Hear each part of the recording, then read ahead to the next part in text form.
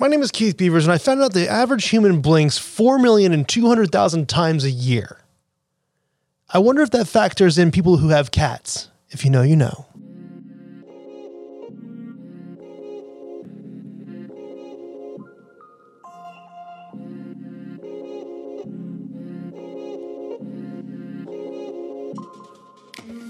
What's going on, wine lovers from the VinePair Podcasting Network? This is the Wine 101 podcast. My name is Keith Beavers. I am the Tastings Director of VinePair. Yeah, that's right. How you doing? Today we're going to talk about this term, residual sugar. Again, it's one of these terms you hear a lot, but what does it even mean? And how does it affect you as a consumer? Let's dive into that. This episode of Wine 101 is sponsored by Barefoot Wine. There's nothing wrong with having a little sweet tooth, right? Residual sugar adds depth and complexity to a wine, and it's no different with Barefoot's Cabernet Sauvignon. Gracing your dinner table for more than 5 decades, Barefoot Cabernet Sauvignon is accessible and reliable when it comes to mealtime. Residual sugar. It's a term that is becoming more and more common throughout the wine speaking world. I don't know. Am I saying that right? I mean, wine language in the public, people that like you and I that are out there, we're not scientists. We're not, vine growers. We're just consumers. We drink wine and we enjoy it. And as wine has become more and more popular, and as organics and biodynamics and sort of sustainability has become more popular, the constituents that make up wine seem to be also popular, in that when you go online and you're looking at wines you want to buy, let's say you're doing an e-commerce, you want to look at a wine.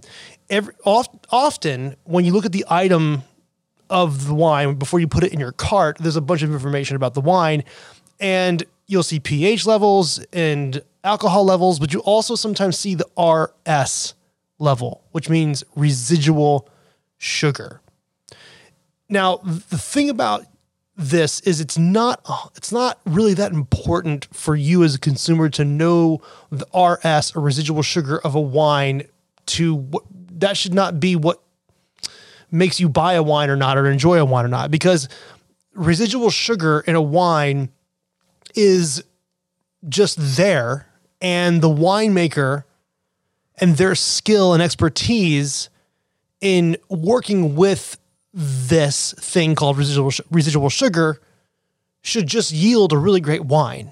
But when you know about what it is, then you see it on that item list before you put it in your car. You're like, oh, okay, well, at least I know what that means, so that when you taste the wine, you can just kind of think about it. So let's get into this. So sugars in general, it's complicated, but I'm going to quote the Oxford Wine Companion here, Jedi Wine Master Jancis Robinson, to kind of get a quick general sense of this, because it goes deeper than this statement, but this statement really kind of sets up what I want to talk about. Sugars are simpler members of the large group of natural organic chemical compounds called carbohydrates. Okay, that's what sugars are. It's very sciencey, and there's a lot more involved with that, but we just want to leave it there as a foundation for this. The common sugar that we know is called sucrose, and sucrose comes from sugarcane and beets, and you'll remember that from our the chaptalization episode. It's an international commodity. It's sugar that was once called sweet salt for people who had no idea what they were eating. It's pretty amazing. Okay, so plants produce sucrose through photosynthesis. And a lot of plants accumulate this sucrose and they store it in their cells. But other plants, specifically the grapevine, and specifically Vitis vinifera, will reduce sucrose into its 2 constituent parts, glucose and fructose. And that is stored in the berry, not the cells. This is a really good example to kind of show the difference between American grapevines and Vitis vinifera. American vines, the American genus of winemaking grapes, does this as well, but also can store some sucrose in the berry. Okay. That's, that adds a whole nother level of available sugar for fermentation, because this is what happens when you crush those grapes. We have must, right? That then becomes wine. Those fructose and glucose sugars are in the berry. So they break open and they're just waiting for yeast to come in, start eating that sugar and fermenting it into alcohol and carbon dioxide, because fructose and glucose are fermentable sugars. Okay.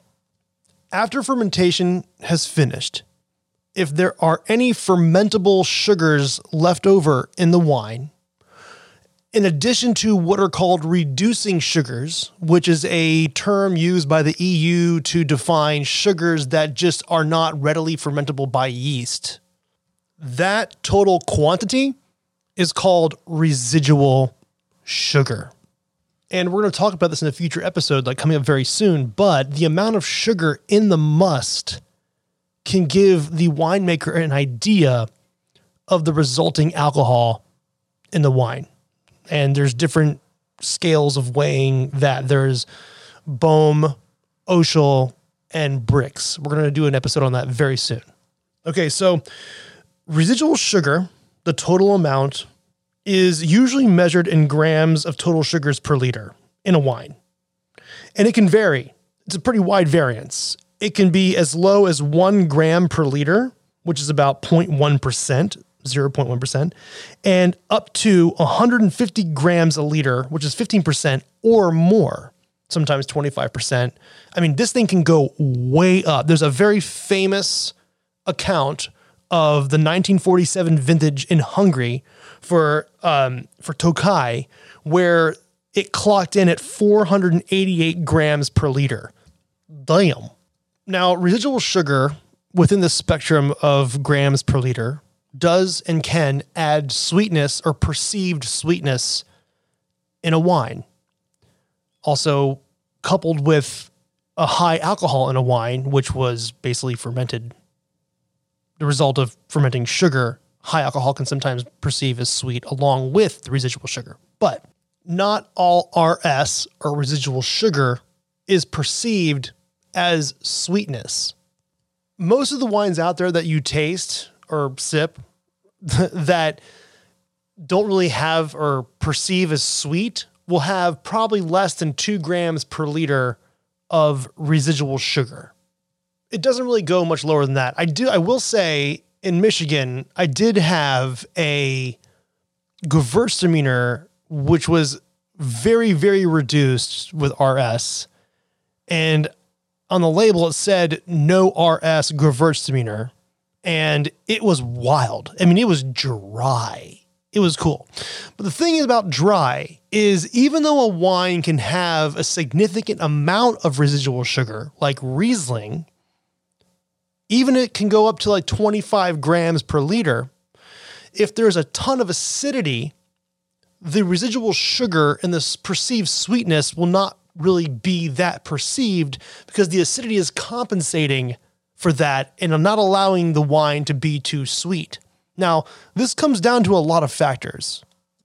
It depends on the grape that's being made into wine. It depends on the yeast that's being chosen to do the job, whether it's an ambient yeast or a cultured yeast. It depends on the potency of that yeast strain.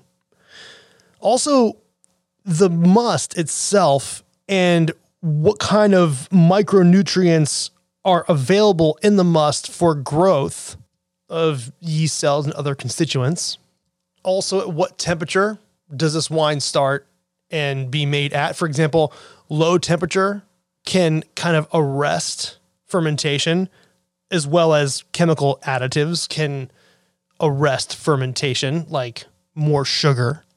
And it comes down to the person making the wine, their expertise, their skill. Because what's happening here is, I don't know if you're getting a sense of this, but like residual sugar is just one of the many parts that make wine awesome. And it's just one of those elements that needs to be monitored and maybe sometimes controlled, but not always, to allow the other constituents in the wine, acidity, alcohol, everything else, to come into balance. And it's up to the person making the wine to make sure all of that is in harmony, which makes a beautiful wine.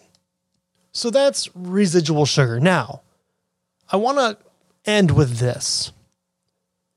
If we talked earlier, I said residual sugar is the total amount of sugars in a wine, mostly reducing sugars, but also can be, for some reason, fermentable sugars that were not fermented during the fermenting process. This is where wine gets a little off. And you notice this a lot when people say they're making quote unquote natural wine. No such thing as natural wine.